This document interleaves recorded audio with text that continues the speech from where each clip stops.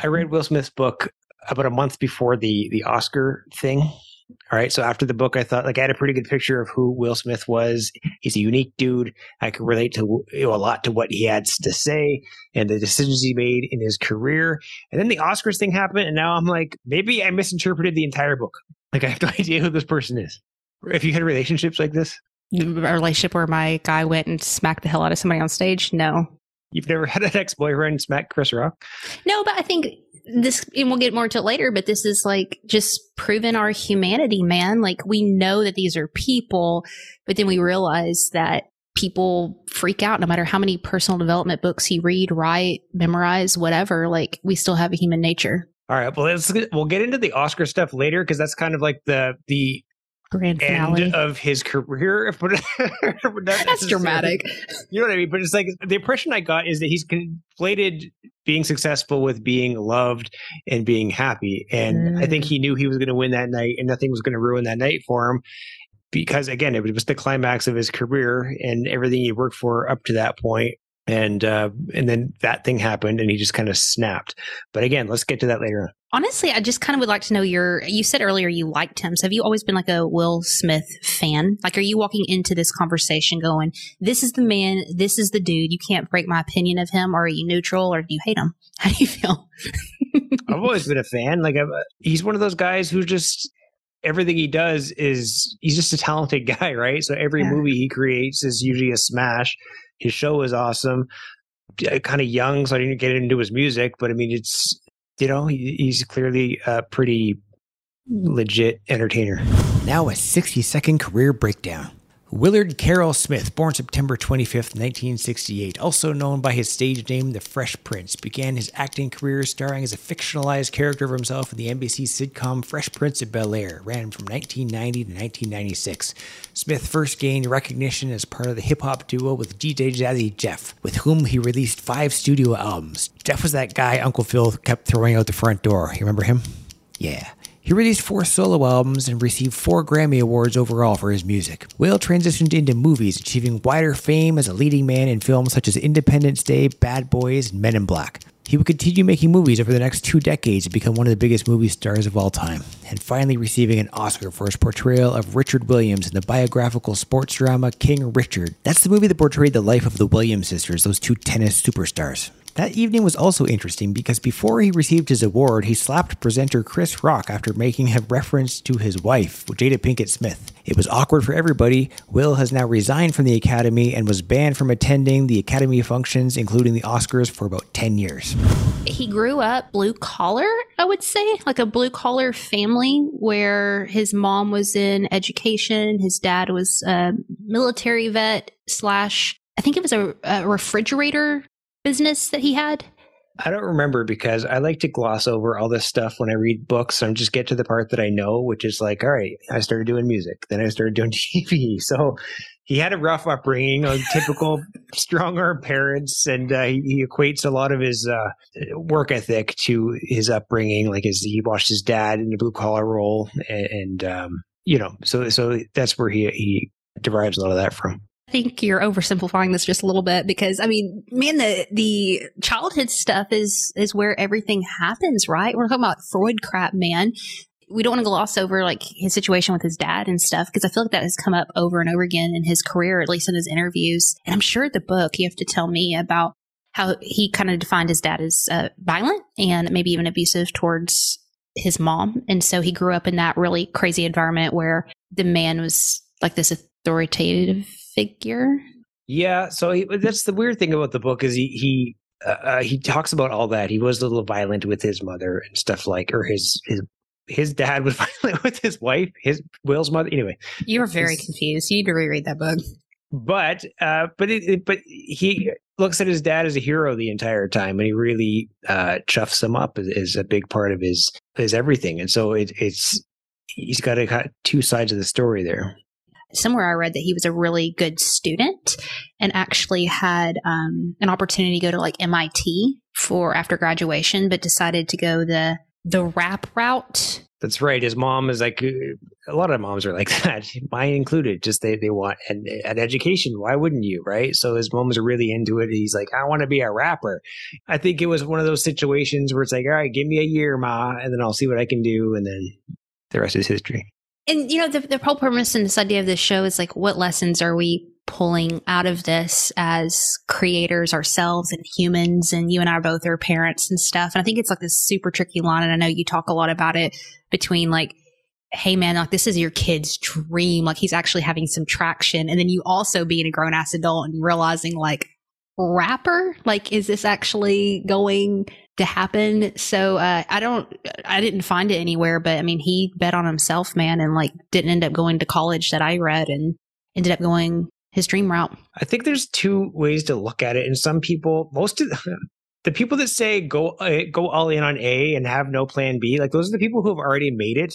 And you know what I mean? So yeah, of course you can say that. But then what about the people who are legitimately probably not going to make it, but they have inside their head that they are, and then they kind of go a decade of down plan A, and then they're left with nothing once that fizzles, right? So I kind of like to balance both the backup plan and the first plan.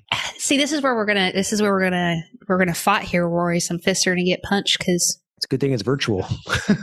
Dang it. Yeah. But I feel like this is the through line through everything in his career. And, we'll transition in a second to how he became a rapper, like a for real rapper. But in my notes, I put like he didn't have a plan B. Like he was obsessed crazy. And that's kind of what led him on some crazy ass paths that we'll get into later.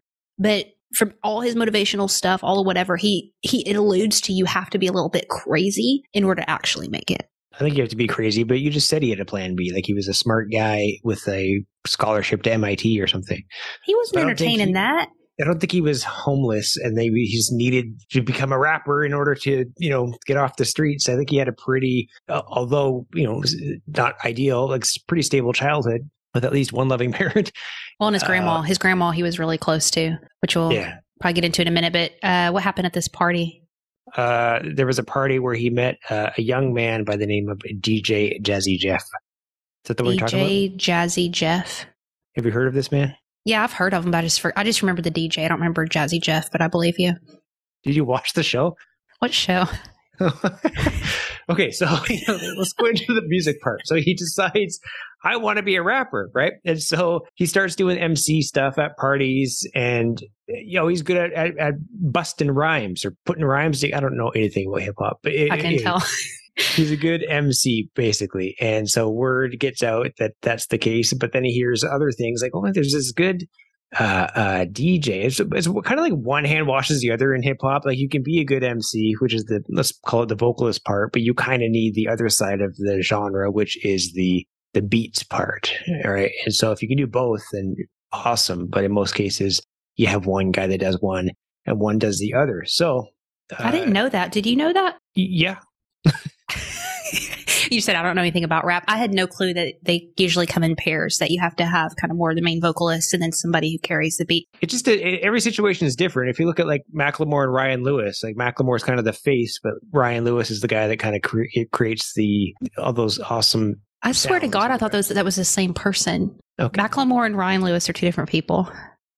Oh, yeah. Okay.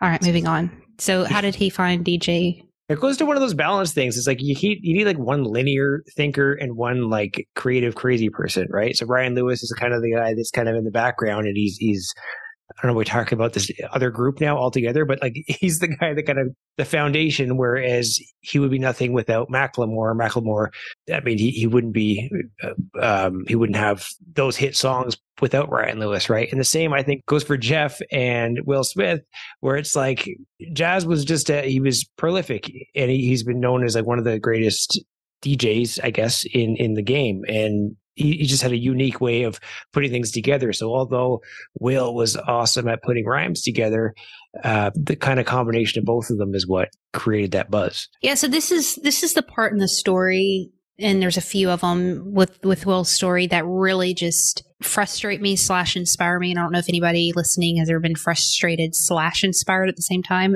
If you're like us and you're like creatives and trying to make something and put it out into the world, it's like, how the hell do I do this? How do I make something pop? And there's these points in people's story like Will's where, you know, this dude, he's DJing at a party down the road from Will's house, and Will shows up, and it just so happens that DJ's like second man doesn't show up. And so he puts Will on stage, and guess what? They just have like this fire chemistry, so much to a point where they end up like working together. And that's really cool. I'm happy for them. But when you're like trying to make something happen in the world, it's like, all right, man, that was like a lot of freaking luck. You know what I mean? Like this DJ dude, I mean, if he's has a gig down the road from Will's place, I'm guessing he's not popping just yet, right? He's at somebody's house down the road. B, they just so happen to not only meet, but this other dude doesn't show up, which gives Will the opportunity. Why did he call Will? I don't know. And then they have this crazy ass. Because you make a good point. It's like they're both yapping. It's like, yeah, we were the best in our game in our town, but you're both playing at house parties. Like it says, I guess for real. It wasn't like this DJ dude was like, here, Will, I'm going to give you an opportunity. It's like these two people who had what it took randomly meet at this house party. They randomly end up on stage together. And here's the kicker, man. They have that chemistry level, which you cannot fabricate. Like you cannot make that up. It's just something that happens or doesn't. So, I mean, I'm really happy, obviously, that all those things came together in a recipe, but it's also really hard to like learn from that other than like go to random house parties and take opportunities if you can. And that's why I think collaboration is so important when it comes to like anything. You might be like this. I'm definitely like a solo person where I just like to do my own thing, and then I'll outsource accordingly. But anytime I ever have collaborated in the past, that's usually the thing that succeeds the most. And although I realize that, I still love to create stuff by myself. What do you think it is about us as humans that make us that way? Because I'm the same way. Because we're not super, like, we have opinions of our own and other talents that people have other talents that you and I don't possess, or creativity or ideas. Like, why not combine both of them to create one superpower? You're 100% right. They popped to the party. They did a few showcases or contests or something like. Anyway, they won a bunch of stuff, and they decided, all right, let's record an album. Or they got a record deal. They released a few singles. They hit it big. They actually won a Grammy. Let's stop there. Okay. Oh, just wait a second. This is where it gets frustrating again, because it's like, oh, we're at this house party with these people. Oh, then they got a record deal and they went and got a Grammy. You're just like reading through all that. Like that in between stuff, man. That's where it's like, what? And this is went from performing at 972 Logistics Avenue to winning a Grammy. This comes back to the point of, was there steps, or were they just that good? Because I've been interviewing creatives just like you for a while, and I'm kind of hearing this theme, and you said it to me the other day, where it's like, if you're good, your talent's going to make a space for you. And so do we just chalk it up to that they were actually that good, that this crap just happened for them, or what? I think that if you're undeniable, then you're going to be discovered, right? So they just had this chemistry that was quote unquote undeniable. And we talked about it earlier. Like Will Smith had this unbelievable work ethic in him that he talks about in the book. He becomes kind of a pain in the ass to the people around him. He doesn't love working with other people either, because no one can really measure up to his annoying work ethic. I say annoying in a complimentary sense. It's just like he just really, really wants to go for something, and not a lot of people are as passionate. He said some common quote like, we can either be successful or we can be nice. And I'm kind of butchering that, but that was like his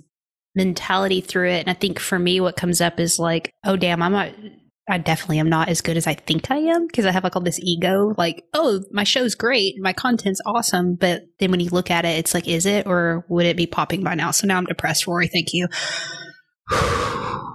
There you go. I think there's another quote that I really loved in the book that is sort of related to this. And he talks about, like, he wants to go all in because he doesn't want to have any regret, right? So he uses the analogy, like, imagine you were in a title fight with like Mike Tyson in his prime, and you're fearful for your life, and he's this, you hire a legendary trainer, Freddie Roach. clearly I'm reading this, right? And you commit to a perfect diet, perfect training regimen, and everything within your power to prepare yourself to face Mike Tyson. And then you step into the ring in impeccable physical and mental condition, but Mike still destroys you within 15 seconds. You did everything you could possibly have done and still lost. You're just not as good a fighter as Mike Tyson. So that is what Will considers a bearable loss. And then, but if you're going into it like I didn't train much and I'm just kind of screwing around and Mike knocks you on your ass in 15 seconds, that's an unbearable loss. You know what I mean? So it's, I think Will just faces everything as if he wants to put his best foot forward and try everything to not fail. Which, goes back to his early childhood because he just keeps saying that his dad had impossible standards. And so I think there's an element of that mixed with probably just his natural curiosity, ambition. Because he said, which I think this is interesting, he kind of switches it back and forth because everybody knows him as like a rapper.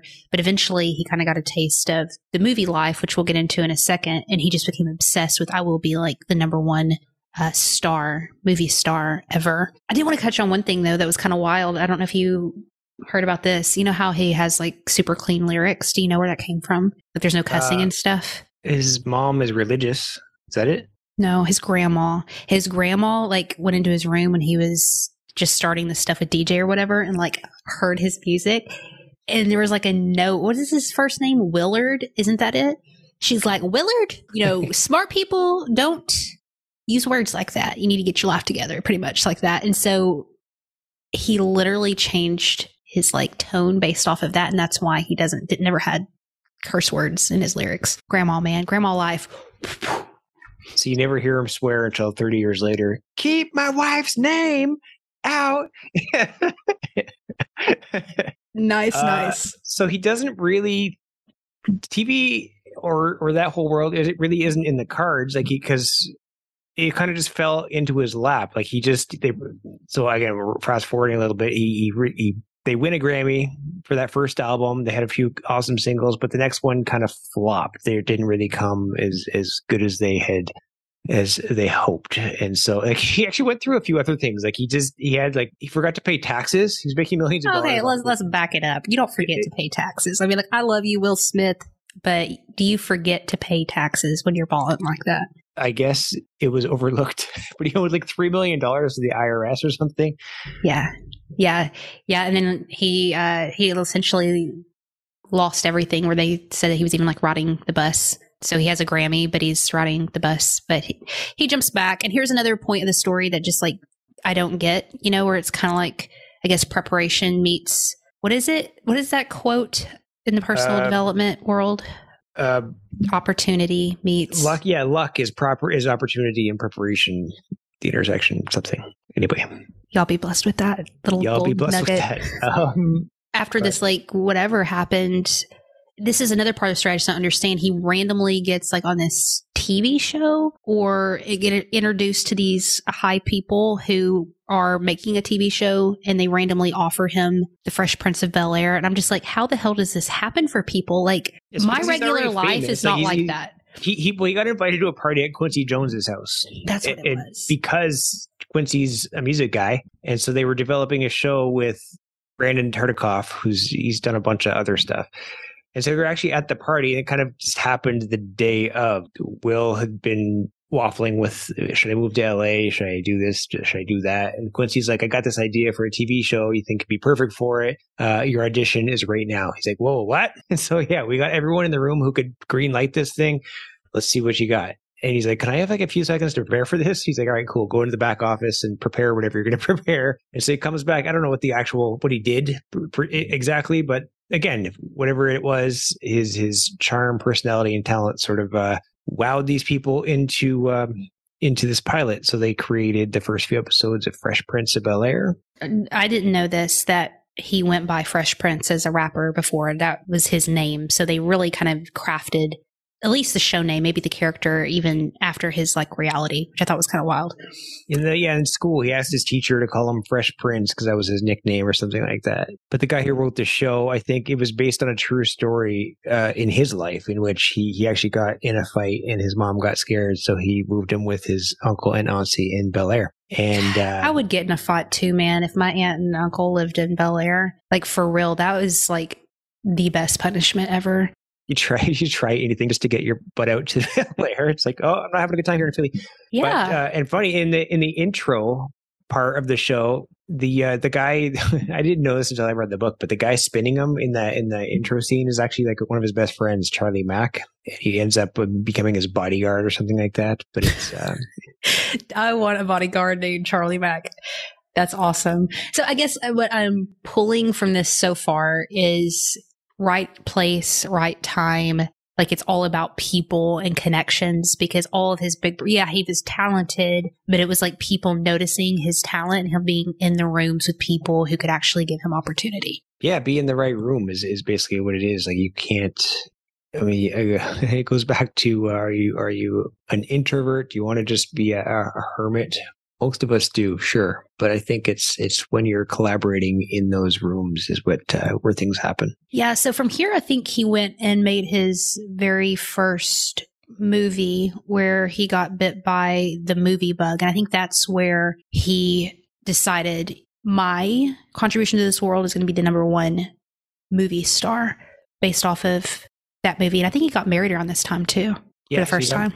Yeah, he got married, had a child with a lady who was not Jada Pinkett Smith, but the one before Jada Pinkett. Yeah, so you got a taste for the movie bug. I forget what the movie it was, but he created a couple of them while he was on Fresh Prince.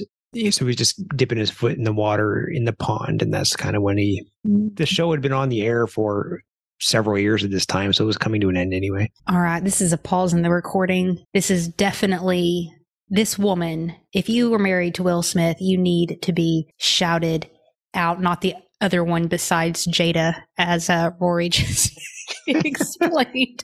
It's Cherie Zampino. I hope I'm pronouncing that correctly. They were married in 92, only married 3 years in 95. And I don't know if this is true, again, because #internet, but fast forwarding a little bit, whenever he met Jada, apparently he was on his way to like hit on Jada and be like, hey, what's up? And then he ran into Cherie and was like, never mind, I'm going to get married to Cherie. And then when him and Cherie didn't work out, he was like, hey, I remember Jada. You were my first love. I was supposed to marry you all along. So he waited until his divorce and then was like, what's up, Jada? And they got married.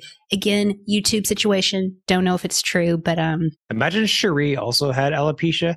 Keep my ex-wife's name out. Yeah. So, okay. So here's what's wild. And you need to fact check me, Mr. Book Reader, but I read somewhere that, no, it was out of his own mouth.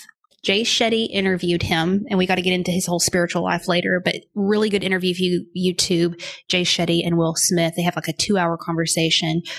One of the things that Will said was during this time where he started getting into the movie world, he was so obsessed with, I'm going to be the #1 movie star, that he kind of worked backwards as opposed to thinking, what do I want to create as an artist? He was looking at the industry and seeing what kind of movies popped.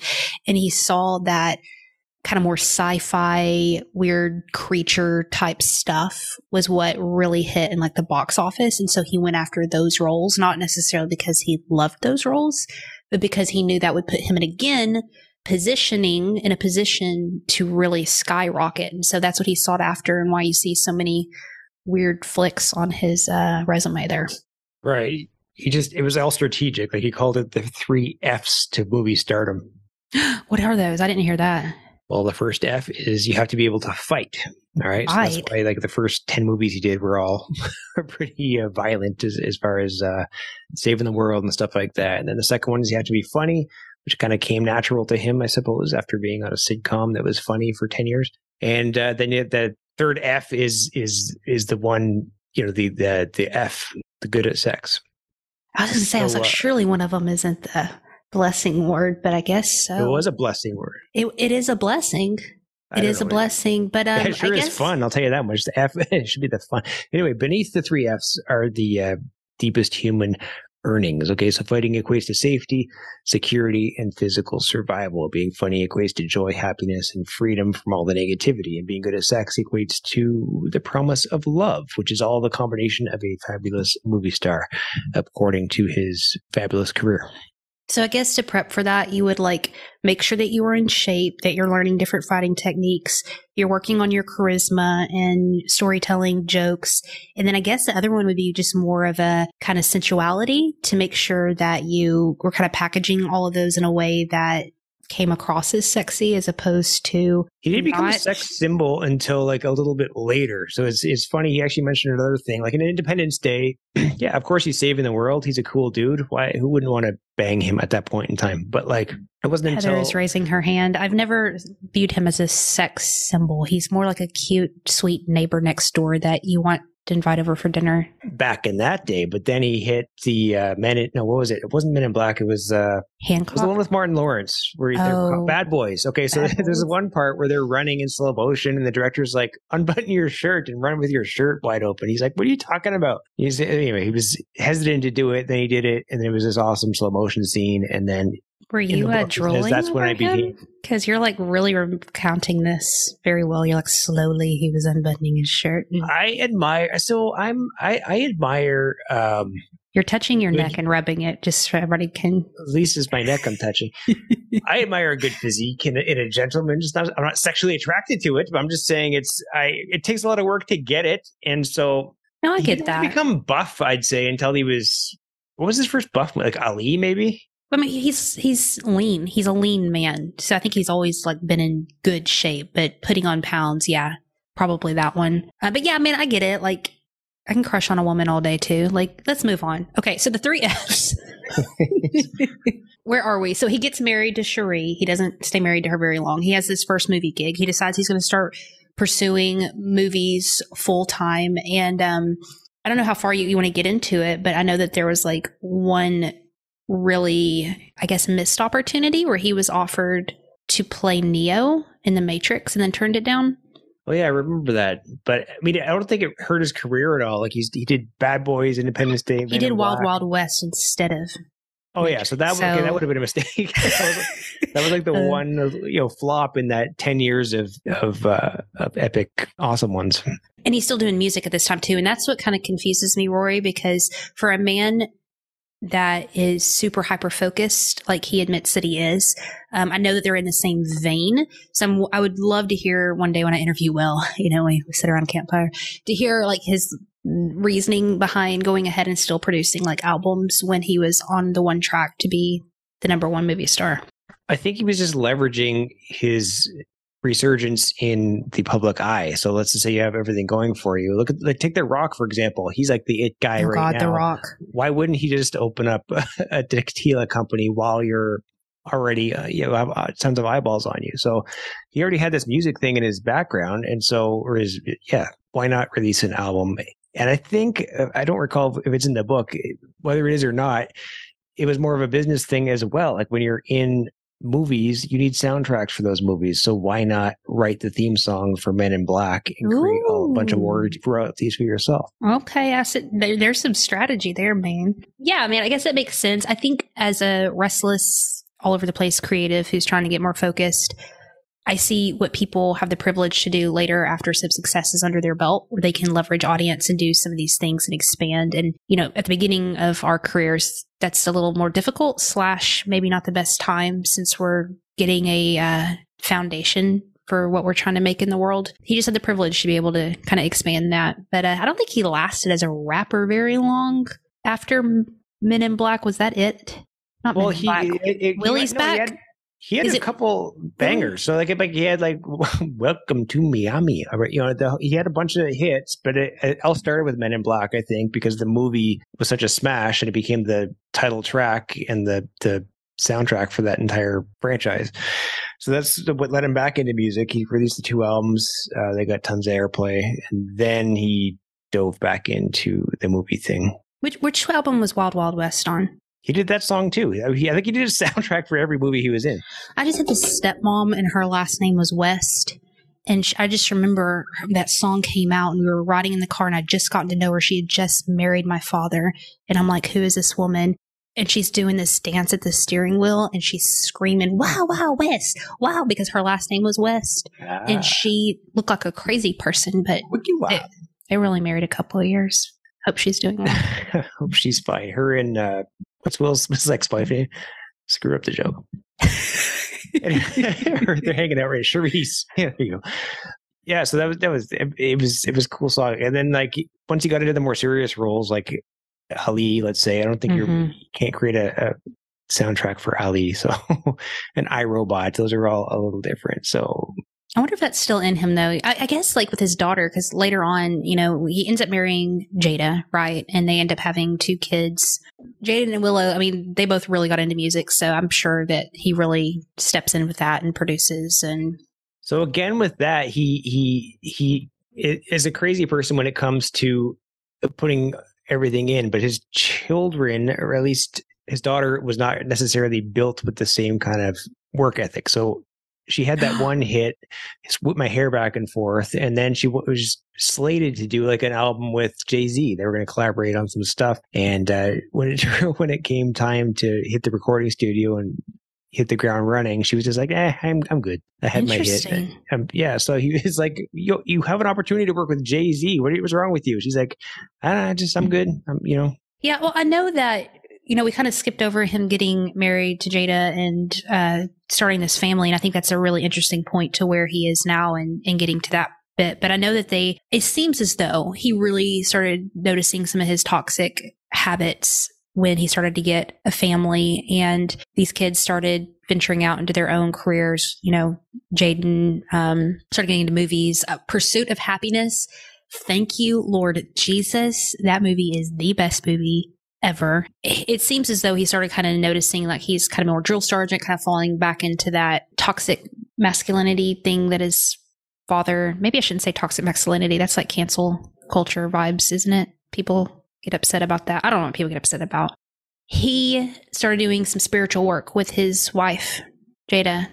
And so, yeah, I think this was kind of towards what you're talking about, these later movies, kind of getting away from the rap music. I mean, he's getting older, man. He's like our age at this point, late 30s, getting into his 40s and stuff. And it seems like he starts doing some more inner work. At least that's the vibe that I got. The vibe I got was like the pressure on his family may have resulted in like, problems with the marriage. And then fast forward years later, they create kind of an open relationship sort of thing. That's where she bangs one of the Karate Kid's friends. And then it's kind of spiraled out from there. Did he do any swapping things? Because I never heard about that.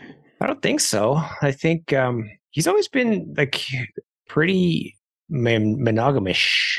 I read somewhere that he really wanted to enter into a quote relationship with a couple of different actresses, but after I believe I read Prayer, he decided that wasn't the route that he was going to go. Although it didn't seem like he minded so much that his wife was came to a different conclusion when she consulted the Lord. I must have missed all the spiritual stuff. I have no idea.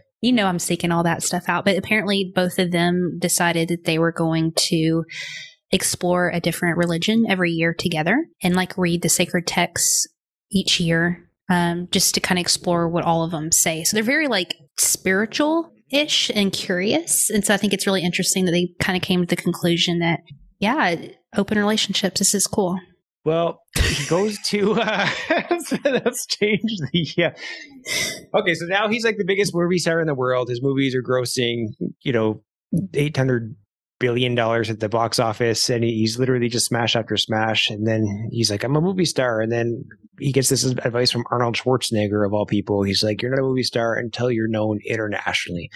So he's like, all right, I got to go across the globe and become an international movie star. So when did this happen? What point in his career? Well, that conversation was early, like while he was still in Fresh Prince. So he'd do the Fresh Prince during the week, and then on the weekends he'd fly to Europe overnight and then just do interviews and promote whatever movie he was doing at the time. I know, so pretty crazy. He bangs all those out. He's doing these serious movies now, and then he kind of starts to lose heat as people do. You can't stay on top forever, right? Maybe not. Maybe not. There's people like The Rock. Seems like he's just been on the mountaintop since 18. We're gonna get to him later. I have some beef with The Rock, but yeah, there's some people who just seem like they don't struggle, or so they say. If you look at Will Smith a year ago and think, man, he's got it all made, but what's happening underneath the surface, right? That's true. Unless all this was staged and just a part of getting him more fame. Like I'm pretty sure it wasn't staged. No, that's a weird thing to stage. But anyway, he doesn't even, like, superstardom's a crazy thing, and he doesn't even realize it himself, or sometimes he can't come to terms with it. There's this one part of the book where he talks about, his son goes to a private school. His first son, Trey, from his first he's marriage, the third. He's the third. Exactly. So he's at his football game, and he's at this private school. I think Wayne Gretzky's kid goes there too. And he recounts this part of his life where, like, he's like, let me get this straight. You want me to believe that my character in this movie of his life, he grew up in West Philly, wins a Grammy for Best Rapper, becomes a TV star, then the biggest movie star in the world, breaking box office records, and every time he releases a movie, marries a beautiful actress, artist, performer, and poet, has 3 spectacular children, and the greatest hockey player in history, Wayne Gretzky, just patted him on the back because his son caught a touchdown pass from the son of the greatest quarterback in the history of the sport, Joe Montana. It's a pretty wild life he's leading at this point in time. I think what's interesting is after this success, after he's reached these mountaintops or whatever, at some point in the recent years, he's decided to pursue social media and like start building a platform there, which to me says a couple of things. One, either A, he's realizing that media is changing and he's going to dominate in that world too, because he still has that objective, or it's probably an and or B, he's entering into that legacy part of life. He's really thinking about contribution and giving back, because based off of his content of like, you know, if you want to succeed, you're going to fail, and failure is a part of the game. And like he has this like I thinks in his ears, and he's sweating, and there's a mountain and all that. You know how they do. Sweating, you know. They're always sweating and in a gym and in a mountain and angry. I thought it was really profound. Like, it was a weird part of his career, but I enjoy it. There's the people who do it and it just comes off like, what are you doing? But he actually genuinely, I feel like it was impactful when he's used to say it. Well, for sure. I mean, I enjoyed that. I haven't really consumed a lot of his content outside of a few movies. I'm not really into like aliens and rap, but his content online, dude, was fire. Like exactly what I needed to hear, which is surprising that I didn't read his book. What's your favorite movie is? Pursuit of Happiness. And then I Am Legend. I just love me some zombies and like end of earth type stuff. And like, I got a backpack on and got to find a can of beans, you know, like, let's go all day. Dude, that's your introversion coming out again. I just want to be alone on earth. No, I want to go into a store with a backpack and rate it and not have to pay for anything, and then have those wristbands and like be in great shape and look like a badass, which is not reality. Yeah, there you go. I'd be crying in a corner in my pajamas. What about you? What's your favorite of his? He's so diverse, though. He's got like a ton of different gears, right? So I love the cop movies, like the one with Martin Lawrence, Bad Boys. Like, that franchise is awesome. And then he even does well in like Hitch. He plays like the dating advice guy. You know what I mean? Like, he's got all bases covered. Because he's likable. And I wonder, to the 4 Fs, like how much he really worked on that charisma element, because if you think about somebody who's really driven and intense, and his family has really talked about how harmful that's been at times, his outward approach, I'm sure there's a little bit of that that's innate, but how much of it too is, because I remember him saying Will Smith is a character. He slips into that charismatic, like, guy next door badass that we all know and love. But really, he's like, get out of my way, I'm going to kill you, run over you, dominate, sweating. Right. Some people do that. Like, it's what do they call it? The superhero? No, what is it? There's a book about the entire alter ego effect. That's the one. Like Sasha Fierce and Beyonce, for example. Like, she just goes into this character that maybe her mom wouldn't approve of, but the rest of the world loves. I think that's one of my favorite personal development books. And I think even if it's not something like super intense, like coming up with a name, what Will has done, I think, throughout his career is step into something that he is becoming versus seeing where he's at right now. That's hard, because we're looking out around our certain circumstances and saying, hey, I'm just at a house party in my neighborhood, I'm not making it. Hey, I freaking riding a bus after all my success, I'm screwed. Man, I should have took that freaking part and I didn't. My career is over. And instead of like really dwelling on that, you know, one of the things that he taught in his motivational stuff is that everybody fails more than they succeed if they really make it. But I fail and I like want to lay down for a while. Well, he didn't, his career definitely wasn't, it slowed down for a little bit. Like you can tell he was there. There's a lot of talk about the hits he was making. And then it's not as if he wasn't making hits for a while, but it's just like some of the movies weren't doing as well as the others. He wasn't in a movie every single year. You know, he comes out with this smash with the Williams sisters, or playing their father, called Prince. What's it called? You didn't see it? The one he won the Oscar for. No, I didn't see it. I was too busy tripping about Chris Rock and that whole situation to even know about the movie, which kind of goes to the point of the Grammys, why that sucked. So he was nominated for an Oscar before with, I feel like it was Ali, but he did not win. It was just a nomination. And then he won it with King. What the hell is the movie called? I'm looking at Richard. It. Richard. Okay. King Richard. That's it. I think it's King. Yeah. He plays the dad of the Williams sisters. Anyway, so it was a great movie. I thought it was fantastic. Again, I saw it before the whole Oscar thing went down, which brings us to the Oscar thing going down. Well, before the Oscar thing, what was interesting is he just came out with this memoir, this book, where he's talking about his personal development journey, healing from his dad, like forgiveness, all this stuff. And I think that the setup of that is what makes what happened at the Oscars super interesting. Some people, really demonized him because of that, because what happened. But also, too, I think it's, unfortunately for you, Will, sorry, a really great reminder to us that people aren't perfect and you can write a freaking self-development book or whatever and then still go punch people in the face. That's a reality. Would you recommend the book, by the way, before we get into the Oscars? It's a very long book, and they go into extreme detail. So if you're a Will fan, like, absolutely. Again, like, there was a couple things I kind of skimmed over because he goes very deep into, like, how he got his deals and Grammys. You just missed all the gold nuggets because you're skimming. No, I mean, it's, again, I don't love early life stuff. I got the stuff I love to listen to, and I'm a big fan of his career, and so that's what I bought the book for.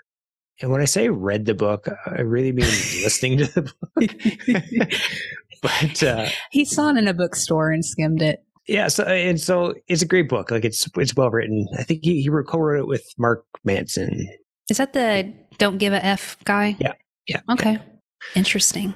Okay, so that leads us to this incredible evening. Did you watch this live, or did you see I watched it live, and I was with everyone else in the world that it was like, was this staged? What just happened? I think I had just turned it on. Like, I had just turned on the show, and like within 10 to 15 minutes, this happened. I was like, what?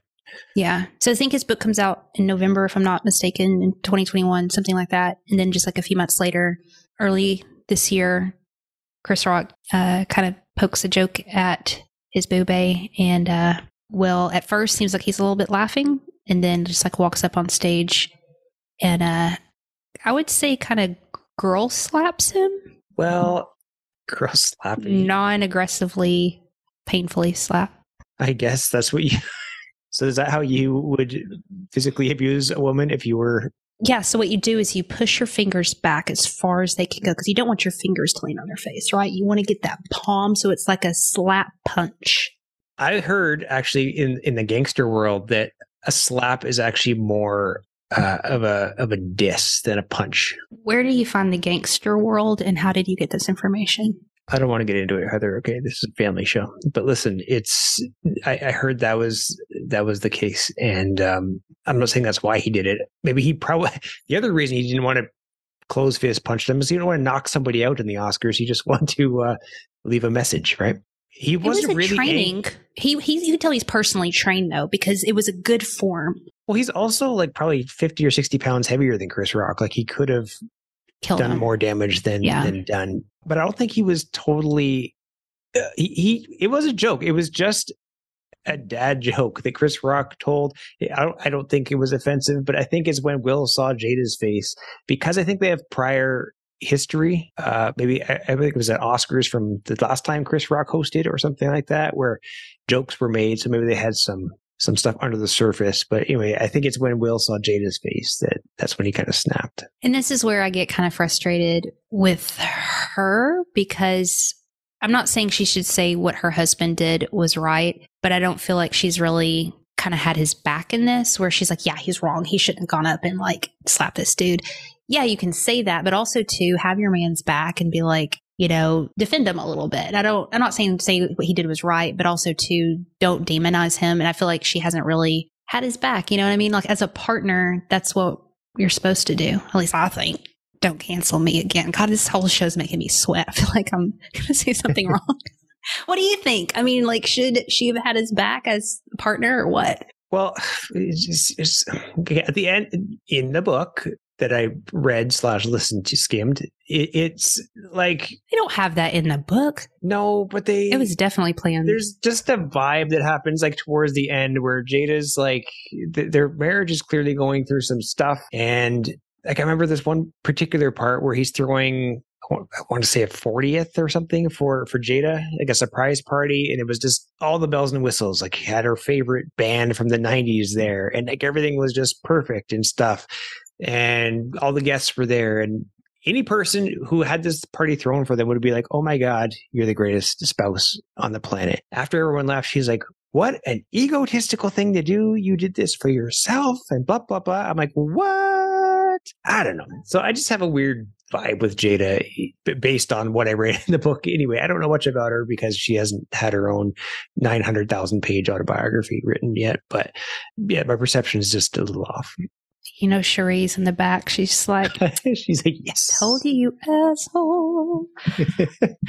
Yeah. So like in the aftermath of all that, man, like he resigned from the academy and was like banned, I think 10 years from attending the Grammy / getting a Grammy, which is pretty wild if you think about it.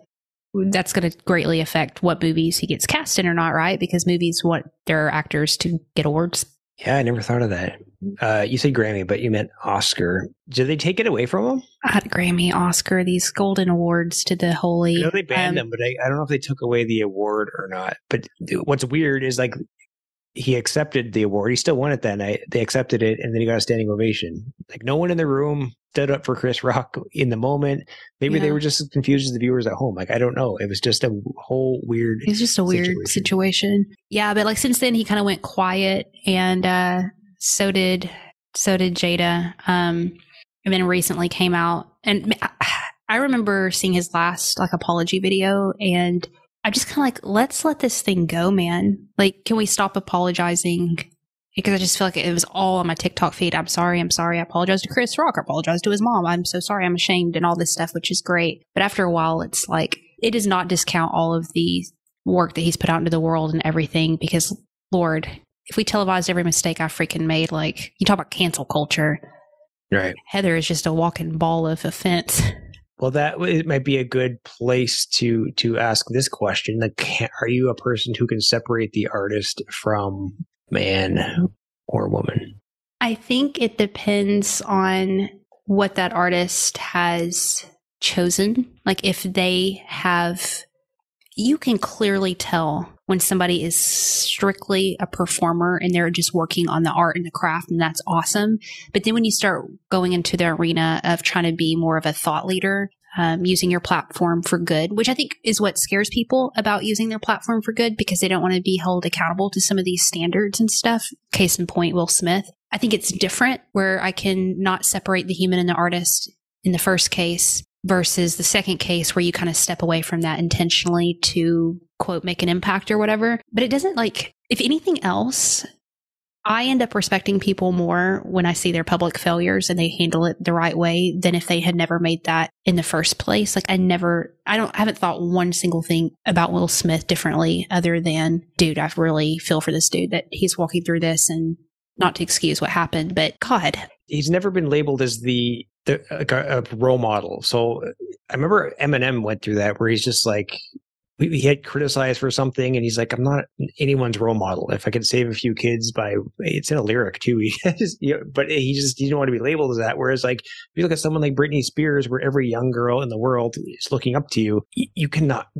miss a step, because that's just a whole different, like, I guess the pop world's different than the hip hop world. And there's a lot of pressure that goes along with that, I'm sure. You're an artist too. I mean, I think it's a really tricky line where you obviously entered your craft because you love whatever it is, and that consciousness of like, hey, people are listening to me and I have an impact directly or indirectly, whether I like it or not. Like, how do you navigate that as a creative? As a comedian, I just want to make people laugh and I just try to entertain, but like I don't really step into fields like or topics like politics or religion and stuff like that, because I'm the last person who wants to offend anyone. And I think to become a great comedian, let's just take Chappelle as an example, because he's kind of going through some stuff right now. Like, you really need to ruffle some feathers. So he's doing a really good job of that right now. I don't think I have the talent or the nerve or whatever to talk about some of the stuff that he has in an eloquent way. So I don't know how to answer that question. We have no answers to life's issues. Main takeaways from Will Smith. I mean, I think when you and I talked about doing this show, we're thinking, you know, we both love personal development. We both love bettering ourselves in that whole world. And we're also two creatives and have some really weird dreams. And so trying to marry those two worlds together is tricky. I think it'd be easier if we were just going the business route to apply personal development. But when you're going the creative route, I think it's a little bit more of a wobbly line. So is there anything like you pulled out from his life that like you actually are going to apply to your creative career? I think a lot of people, especially in the creative, where there's not really a rule book. You know, I mean, if you want to become a lawyer or something, you go to school, you learn these specific things, and then you practice law. But if you want to be a rap star or a movie star, there's just so many elements that go into it that you can't necessarily even learn. Or again, luck plays a big role in it. But I think Will is one of those people who approached it strategically, like right from the get-go, and his work ethic just speaks for itself, right? If you get up and try, you get up to bat 3,000 times, you're going to hit something out of the park. And then once you hit that one home run, everything else kind of trickles in like compound interest. Do you think if he wouldn't have showed up to that house party, like, are you into like this whole fate thing, like that's what set his career off, or do you think he would have found his way? I think he would have found it. I don't remember the exact ins and outs of that party, but I'm sure like I think he had made the decision to move to LA. He was probably looking to get into television or something like that. So, but I think, yeah, right place, right time. So it all worked out for him. What was your biggest takeaway? One of my biggest downfalls is I don't put myself in the right rooms a lot, whether that's like unintentionally or intentionally. You have to, I think from his story, I'll stop you. I'll tell you a story. Yeah. I'll tell you a story from my life. So I being Canadian, I like to go down to Florida, and I love to spend my winters there because that's what Canadians do. And so kind of brief. Is it because it's cold in Canada in the winter? So it's chilly. It gets chilly. Right? What is chilly to you? Minus 1,000. Have you ever been to Canada? I love Canada. Tim Hortons coffee, dude. Everybody's chill there. Everybody's like, hey. Like, I love Canada. Well, you're welcome. So I go down to Florida once a year, and then so a few years ago, I'm at these showcases to get into these retirement communities because they have a big budget for entertainers and stuff like that, right? And these retirement community shows are not amazing. Like it's just not why you got into the entertainment industry. It is not the definition of rock stardom. So why is it because they're old? These things because you're just trying to pitch yourself to different whatevers. And the point is, I got a few gigs out of it, but I never got anything substantial out of it other than meeting the other entertainers there that created other opportunities for me. So they're all trying to, elevate their career as well. And through that sort of networking experience is how I got opportunities that got me to a higher level than I ever thought possible. And so I think that kind of goes into being in the right room at the right time. Yeah, 100%. And that's, I think, my biggest weakness right now. And maybe learning from Will Smith in this conversation with you to be more strategic about that. I think that requires you to be really, really clear on your vision, because if you're kind of shaky on that, like, I kind of want to, like you don't know the people in the rooms that you have to be in. So I just got back from Lewis House's event, incredible, but like all he ever talks about is clear vision, have a clear vision. And I think as creatives, we can sometimes get shaky with that. But that's another thing we pulled from Will is he's like, I'm going to be #1 movie star. And based off of that, he knew the right rooms to be in, the right people to talk to. In order to have a clear vision, do you have to have a why? Like an actual emotional. I don't know. This is like a John Maxwell crap, man.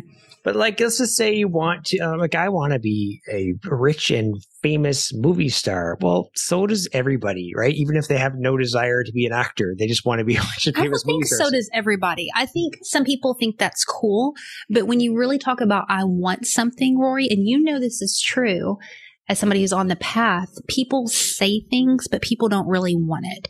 Really. I feel the same way, but like I remember 20 years ago when I'm in that lineup of 10,000 people in American Idol, like waiting for my audition with whoever, I met so many people who were like, I am here for my audition. I'm like, cool. Do you sing much now? He's like, no, I've never sang anything in my life. Why are you here then? Like, because I want to be a famous singer. That's where I get that mentality from. It's like, what like, I think everyone just wants fame and fortune, but they'll do anything to get it. And so, well, back to your thing of why, like, I think a why is nice. But yeah, why?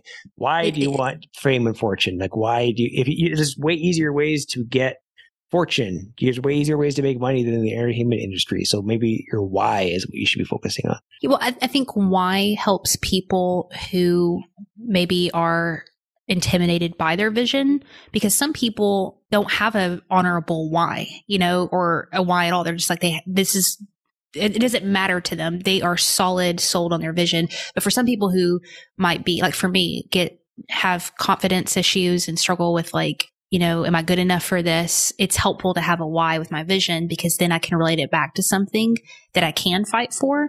Because sometimes like I wasn't born thinking like, I'm the shit. You know what I mean? Like I'm going to dominate. Like it's completely the opposite, where I have to really work on showing up in a room and feeling like I belong there. And so when I attach my quote why to something really impactful, then it feels like I'm fighting for something bigger than me. And that's kind of a cop out maybe, and a little trick, but it's helpful for people who have confidence issues, because I'll fight for you or for somebody else in the room before I fight for myself.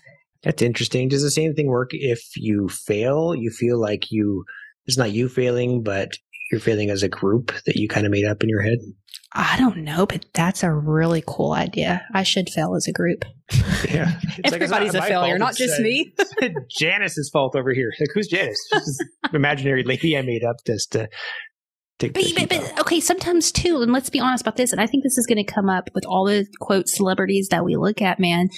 I think this is true, and you can tell me if I'm wrong, but I know I'm not. Those of us who want to be famous one day or get attention, like we got some, I know you don't like looking back at mommy daddy issues, but they're there. There's like this belonging thing of like love and affirmation and some of this stuff. And whether it's healthy or not, it's there. I'm convinced that all of us who are drawn to this world, like there's like a hole in our heart for some of that. Outside of the entertainment industry or having that attention or validation from the audience, is there a more contemporary career that fulfills that, in your opinion? What do you mean? Is there like a job you can go to school for that might fulfill that love that you need from your parents? Well, I mean, sure, but I'm talking about like the content creators, famous people, getting on stage like you and I do and all that. Like has to be an element there of validation that we're looking for. I used to be a therapist, dude. I can't help this stuff coming out of me. Like, I just see that. It's absolutely true. And like, I think that, what did they say? There's another quote that's rough childhoods create the greatest entertainers, or some sort of a thing of that. It's just, in the comedy world, it's like you have to be somewhat damaged in order to attest to certain levels. So this is where it gets interesting. I know we're getting long here, but there's this psychologist named Abraham Maslow. No, not Maslow. It's pronounced Lincoln. Adler. Oh, okay. So there's a psychologist, Alfred Adler, who talks about that we're all born with this sense of inferiority.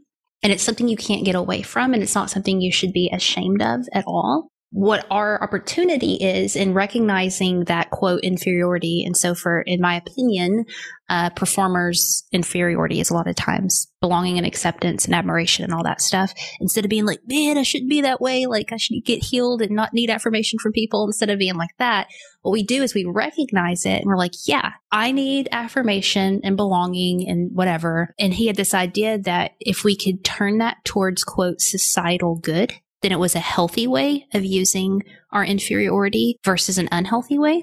And back to the why bit, that might be the key of like, yeah, I know that my bent is towards Rory's affirmation towards me or the audience affirmation towards me, how could I steer that slightly to make an impact or make a difference in this world or whatever, versus it all be about selfish gain? Does that make sense? It does. It kind of reminds me of the book Primary Greatness. In your opinion, what's an example of not good versus good? Not good versus good. Mocha ice cream versus chocolate. No, I just know for your, what's a good way? If you said contribution is. Let's use money, for example. I want to be wealthy so I can buy tons of cars and look better than the person next door, versus I want to make a lot of money to buy a bunch of cars, buy awesome clothes, and also build schools. Right. You still have the selfish element, but you throw in a good school in there, so it's all good. There you go. What about, come on. Okay. It's a loophole. Stop psychoanalyzing Heather. What do you think about all this? Or am I just full of baloney? Because I know that I get overly deep about crap. My perception changed a while back. I think you get mature as you fail over and over again. Or as you get older. Yeah, I guess that's it. I just remember back when I was I wanted to be, let's just say a hypothetical, say I wanted to be on the Tonight Show. My why would have been just for validation. It's just because it's awesome. I would love to all these people to just find me funny and to see me on this incredible platform. And then it changes. It's like the universe will create the Tonight Show for me, or that opportunity when my comedy or my story is compelling enough to be able to share with the rest of the world to bring them joy or some sort of value. That's so spiritual. You just said the universe. I'm pretty woke. God, we're gonna have such a good time. Let's go, Wayne Dyer. Gee whiz.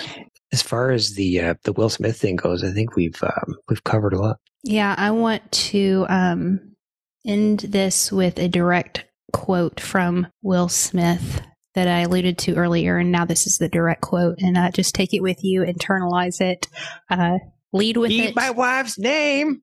Make a difference in this world with this.